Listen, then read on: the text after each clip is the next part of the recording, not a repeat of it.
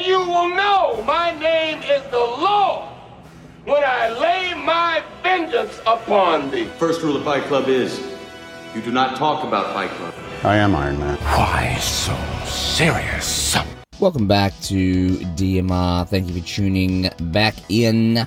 Much obliged. How are you? Hope you are well. I am waking up today with the very sad news of the passing of American actor Ray Latoya. 67 years young. This is a massive, massive loss for the film and entertainment industry. The guy was in a hell of a lot of movies. I'm just having a look at them now. We've got obviously the most famous movie that he was in would be Goodfellas. He played a character called Henry, the up-and-coming mobster in the 60s, I think it was. And you've got other movies like B-Movie, Blow, Wild Hogs. I actually watched him in Hannibal a couple of days ago. It might have been 2 days ago. And it's just another one for 2022 that they have taken from us, unfortunately. Massive talent, big news in the entertainment industry. Let's play that old famous clip, the one that he was very famous for in Goodfellas. It's the scene that him and Joe Pesci are in the restaurant, where Joe Pesci is telling a joke, and then Henry, or Ray Latoya's character, basically says, "You're a funny guy," and Joe Pesci's character plays a trick on him and takes it serious, and it's about to get out of hand. It's very funny. So let's give it a bit of a listen in tribute to Ray Latoya. He's a big boy. He knows what he said. What'd you say? You're right. Funny how? What? You're funny. You mean, So? well, let me understand this, because maybe it's me, I'm a little fucked up, maybe. But I'm funny how? I mean, funny like I'm a clown, I amuse you? I make you laugh? I'm here to fucking amuse you? What do you mean funny? Funny how? How am I funny? No, just... You know how you tell a story. What? No, I don't know. You said it. How do I know? You said I'm funny. How the fuck am I funny? What the fuck is so funny about me? Tell me. Tell me what's funny.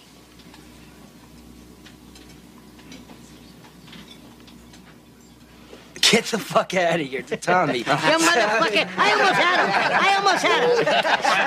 You stuttering prick, yeah. Very funny scene there, and awesome movie as well. So rest in peace, Ray. Thank you for the laughs, and thank you for the entertainment as well. So, DMR podcast, it is on its way to 10,000 downloads in just over 3 months. Just awesome. Just incredible. I really love all the feedback, the subscribes, the reviews, all that jazz. Just about to click over 9,000 now, and should hit the 10k mark by the weekend. So really do appreciate all the feedback and the subscribes and reviews as well. Much obliged. So hope you liked my top 10 time travel movie list that I put out recently. So a lot of feedback I've been getting from it is people really did like it. Again, with those top 10 movie lists, they are just my opinion. They're not right in your aspect. Your film or your list would not be right in my aspect, or they could be right in your aspect and they could be right in mine. So it's just my opinion. So hope you did like that. I had a lot of fun making that list as well. I'm just sick of having blood on my hands, Wendy. It doesn't bother you? You're so desperate to be the good guy. She's lost her whole family because she met us. Why do you choose everyone else over your family? Don't back out on me when we're almost done. Don't do that to me. Avi dies. Everything that we work for just falls apart. Welcome to my fucking world. So, Ozark. I have finished it recently. I gotta say, look, I'm not gonna go into too many spoilers about the finale for Ozark. I really did love this show. This show was awesome. And I've mentioned this before about where is the right number of seasons to basically call it quits on a really good show. So this was the 4th season for Ozark, and some of the scenes in the episodes are just awesome. On the edge of your seat stuff. I did see a funny meme the other day saying it's the most boring on the edge of your seat show that's been in existence. It's kind of a good way to sum it up. It can be quite of a slow burn in parts of it, but when it does ramp up with the whole money laundering scheme for the Mexican cartel, it's just an awesome story how an accountant being Marty Bird, somehow got caught up with a sleazy partner who got involved with the Mexican cartel. He dies, so they basically say to him, well, you're going to have to start laundering money for us now. Gets his whole family roped into it, and it's an absolute mess. But as the seasons roll on, the Birds really do evolve into very intelligent money laundering business people, and sometimes they even can get the cartel mixed up in the wrong set of circumstances just with their dialogue. It's pretty cool. It's pretty interesting to see the whole family evolve over those seasons. But as I mentioned, with this particular season finale, yeah, it kind of wraps up, but it is pretty much a lackluster ending. It wasn't an ending where it just ends and you go, okay, yep, I'm satisfied with that. It can definitely roll on to another season if they wanted to, but with these producers and directors of these shows, they really don't know how to wrap up these awesome shows. Probably the only one that managed to do it in recent years was probably Breaking Bad. I really did like how that all wrapped up. I don't think you're going to beat that show. Breaking Bad and The Sopranos, you're not going to beat them, I don't think. Well, it's going to be a long time until something else comes along with those particular setup in the criminal underworld where you're going to have something that's going to knock those off the pedestal. But they really don't know how to end these shows and wrap up these awesome characters. So, by all means, watch it, see what you think of it. But I just felt it was quite flat and it needed to ramp up to the level it did in some of the other episodes where you've got blood and guts and all that happening. So, yes, that's my thoughts around Ozark. I also finished recently another documentary on Netflix called Meltdown at 3 Mile Island. So, this is basically the US of A's version of Chernobyl. This was an absolute mess of a story. Basically, you had a nuclear power plant with a similar storyline where people are pushing boundaries in terms of the nuclear reactor. It almost went into a meltdown. It affected a lot of the area. There are scenes within the documentary where you've got a river system where I'm pretty sure you have to have a nuclear power plant that's close to a water source because you've got to cool the reactor down. And you've got fish that are dead in this particular river. You've got all these local residents basically throwing up their arms saying, what the hell is going on? It happened in 1978. The bill to clean up this particular nuclear mess was almost $1 billion, and it took them 12 or 13 years to basically clean up this mess at 3 Mile Island. Wasn't anywhere near as bad as Chernobyl, but apparently when you watch the documentary, they were about 30 minutes from having their own Chernobyl, which could have taken out a hell of a lot of the east coast of the USA. Just an absolute mess, and you can see throughout the press conferences the grubby corporations that are in charge of the power plant. They're trying to cover it up, and people aren't having a bar of it. It's an interesting watch. I didn't really know too much about it. I knew a little bit about it. I heard of a story about it a few years ago, but this is a pretty in-depth documentary. It can be a bit of a slow burn, so just keep that in mind, but it's pretty interesting to see how close the USA came to a massive nuclear meltdown, which would have been on the same scale as Chernobyl. So check that one out if you haven't seen it. And the Johnny Depp Amber Heard trial continues to spiral in front of our very eyes. She is just a horrid person. You can just tell, like, when she's up on the stand, TikTok are absolutely smashing her when it comes to her credibility. When she's crying up on the stand, she's not even crying. There's no tears. It's all just a facade. It's all just an act. And you know what? It's actually not really good acting. You ran this guy's career absolutely through the dirt. Disney have cancelled him being the iconic Jack Sparrow. Again, my thoughts around Jack Sparrow is that the Pirates of the Caribbean are done and dusted. Their movies are quite flat these days. I don't bother watching them. I think the last one was with Javier Bardem being in it, but he's a good actor and I do like his acting abilities as a villain more so. But I just think that whole scenario with her up on the stand trying to justify what it was like being with Depp, you can tell she's absolutely full of crap. Some of the witnesses as well, there's a doctor that makes a very weird thing happening with his mouth up on the stand, and people are just looking at this guy going, where the hell does this guy come from? Who is this guy? Like, it's just a circus, seriously. But what is interesting is that people basically signed a petition to get her out of being in Aquaman 2, and the petition reached over 3 million signatures.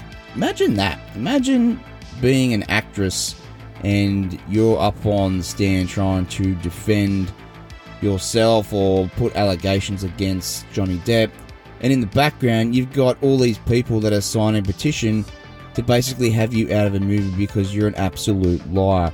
And good news is that she has lost her gig in Aquaman, so bye-bye. Okay, don't let the door hit you on the ass on the way out. Bye-bye. So it's good that vengeance and justice is taking place for that horrible woman. So bye, Amber. Take care. So I've also started watching a show on Amazon Prime called Outer Range. Outer Range, is that how you say it? With Josh Brolin. This is a 2022 show, and it's kind of got a No Country for Old Men, or No Country for Old Men feel about it. Set in Texas, I'm assuming, because they're all cowboy-looking people. And they walk around the big hats and all that. And it's a family feud between two ranch owners, side by side initially. And Josh Brolin has his family there. He's also got 2 sons, his wife, and a granddaughter. One of the sons' wife goes missing a year earlier, so he's got to deal with that.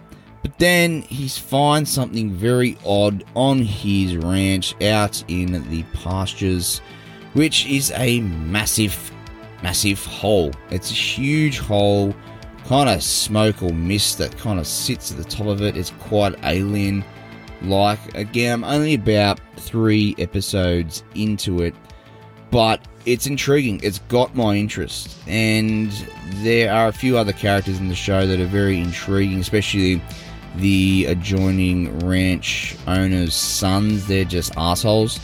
And I like how intimidating they are with this particular family. There's a feud between 600 odd acres that was basically wrongly distributed to Josh Brolin's family back in the 1800s.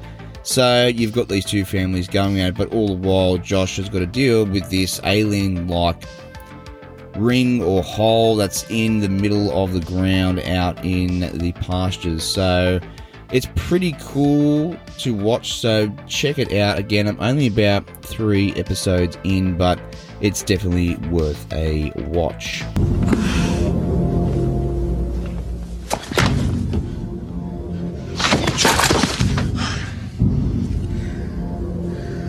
Why can't you just be a good boy and die? You first. You second. Up! Situation analysis, hopeless. You have no backup, no escape route. And I have the only bargaining chip. Where is she? Ah, yes. Your fatal weakness. Put 'em off. Bring her in. Lovely girl. Tastes like strawberries. I wouldn't know. I would.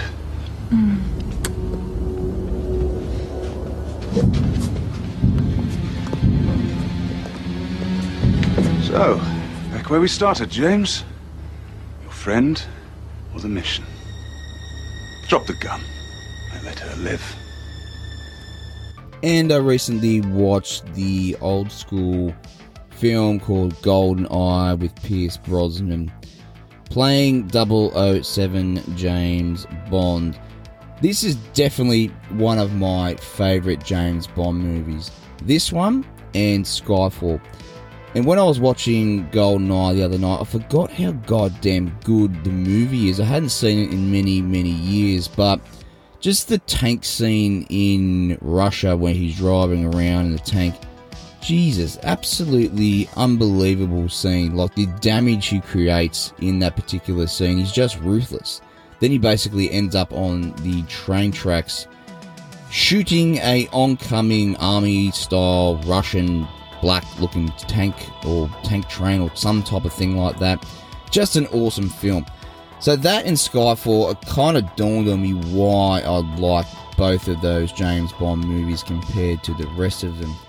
And I came to the conclusion that both of the villains in it, in Skyfall, you've got Javier Bardem playing Raul Silva, and in GoldenEye, you've got Sean Bean, who's playing 006.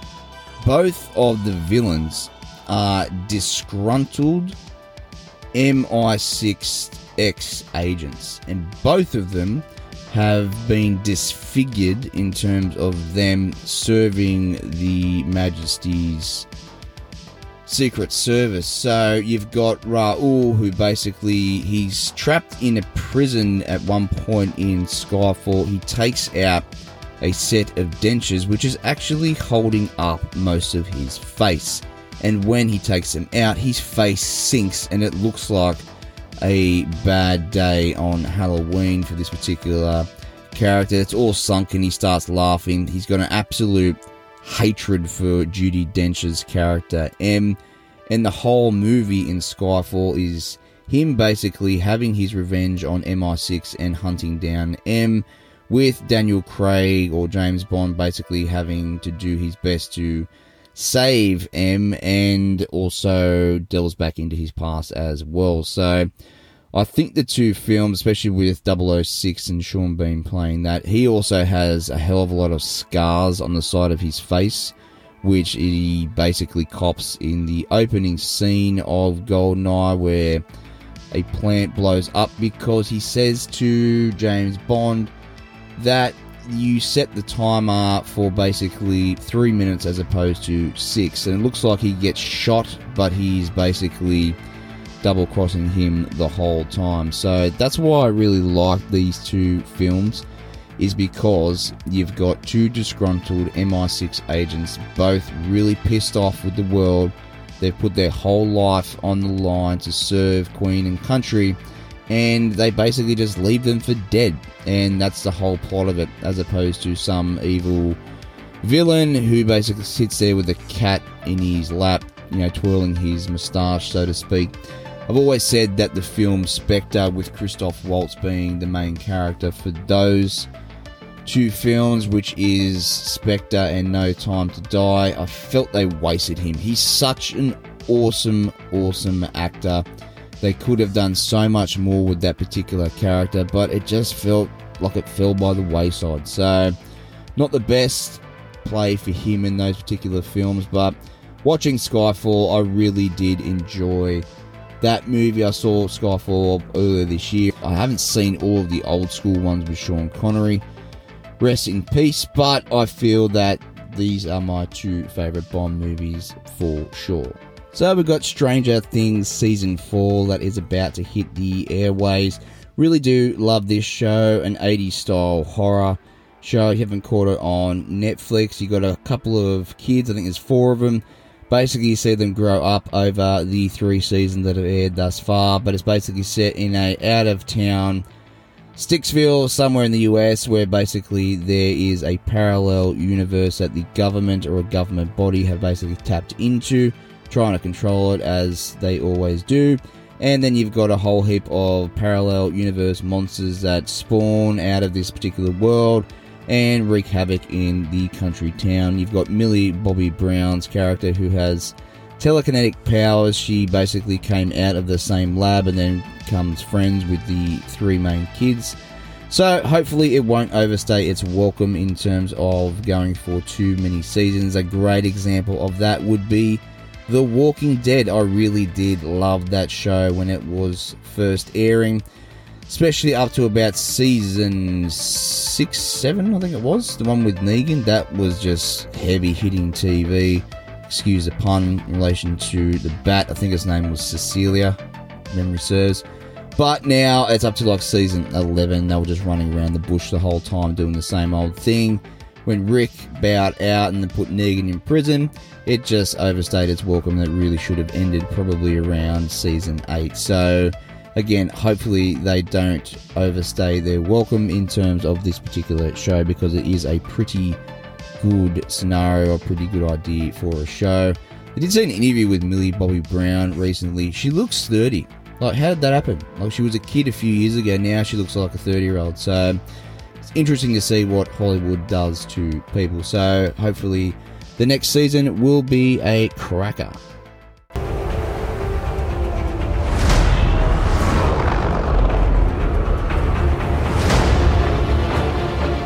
They're coming. Stay hidden, or we will not survive.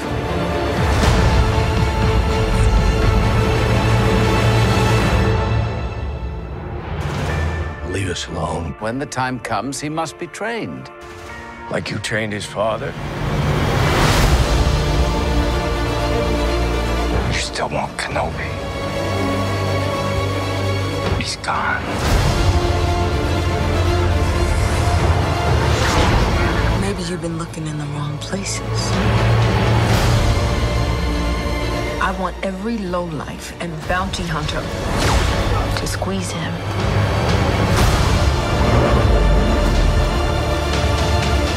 You can't run Obi-Wan! You can't escape him!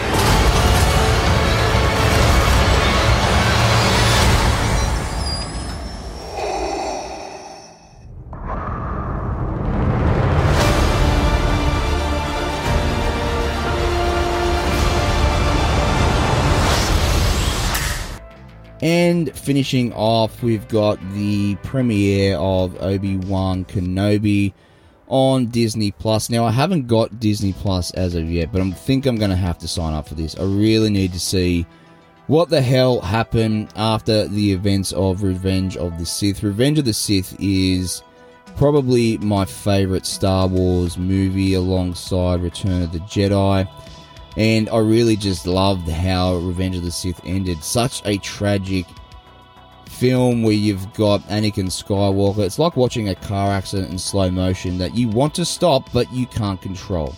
And it all just ends with the Jedi being basically pushed into the outer realms of the universe. Those that are remaining alive, most of them are killed. They are outlawed. They are basically banished, and you've got Obi-Wan. I think this is going to take place 10 years after the events of Revenge of the Sith. You can see in the trailer he is keeping a watchful eye on Luke. He was probably the same age as Anakin when they first met with the pod racing scenario in the Phantom Menace, but I'm really looking forward to this show. Hopefully it won't stuff up in terms of a plot, but the trailers really do have you intrigued. And what I like about the trailers is you don't see Darth Vader in it. All you see is him basically getting ready with his gear. You don't see his face. You can hear him breathing. So they have kept you quite intrigued in that respect. So Thank you for tuning in to DMR. Again, thank you for all the support. We are about to hit 10,000 downloads, so much obliged. And I will catch you on the Menjay. And you will know my name is the Lord when I lay my vengeance upon thee. First rule of Fight Club is, you do not talk about Fight Club. I am Iron Man. Why so serious?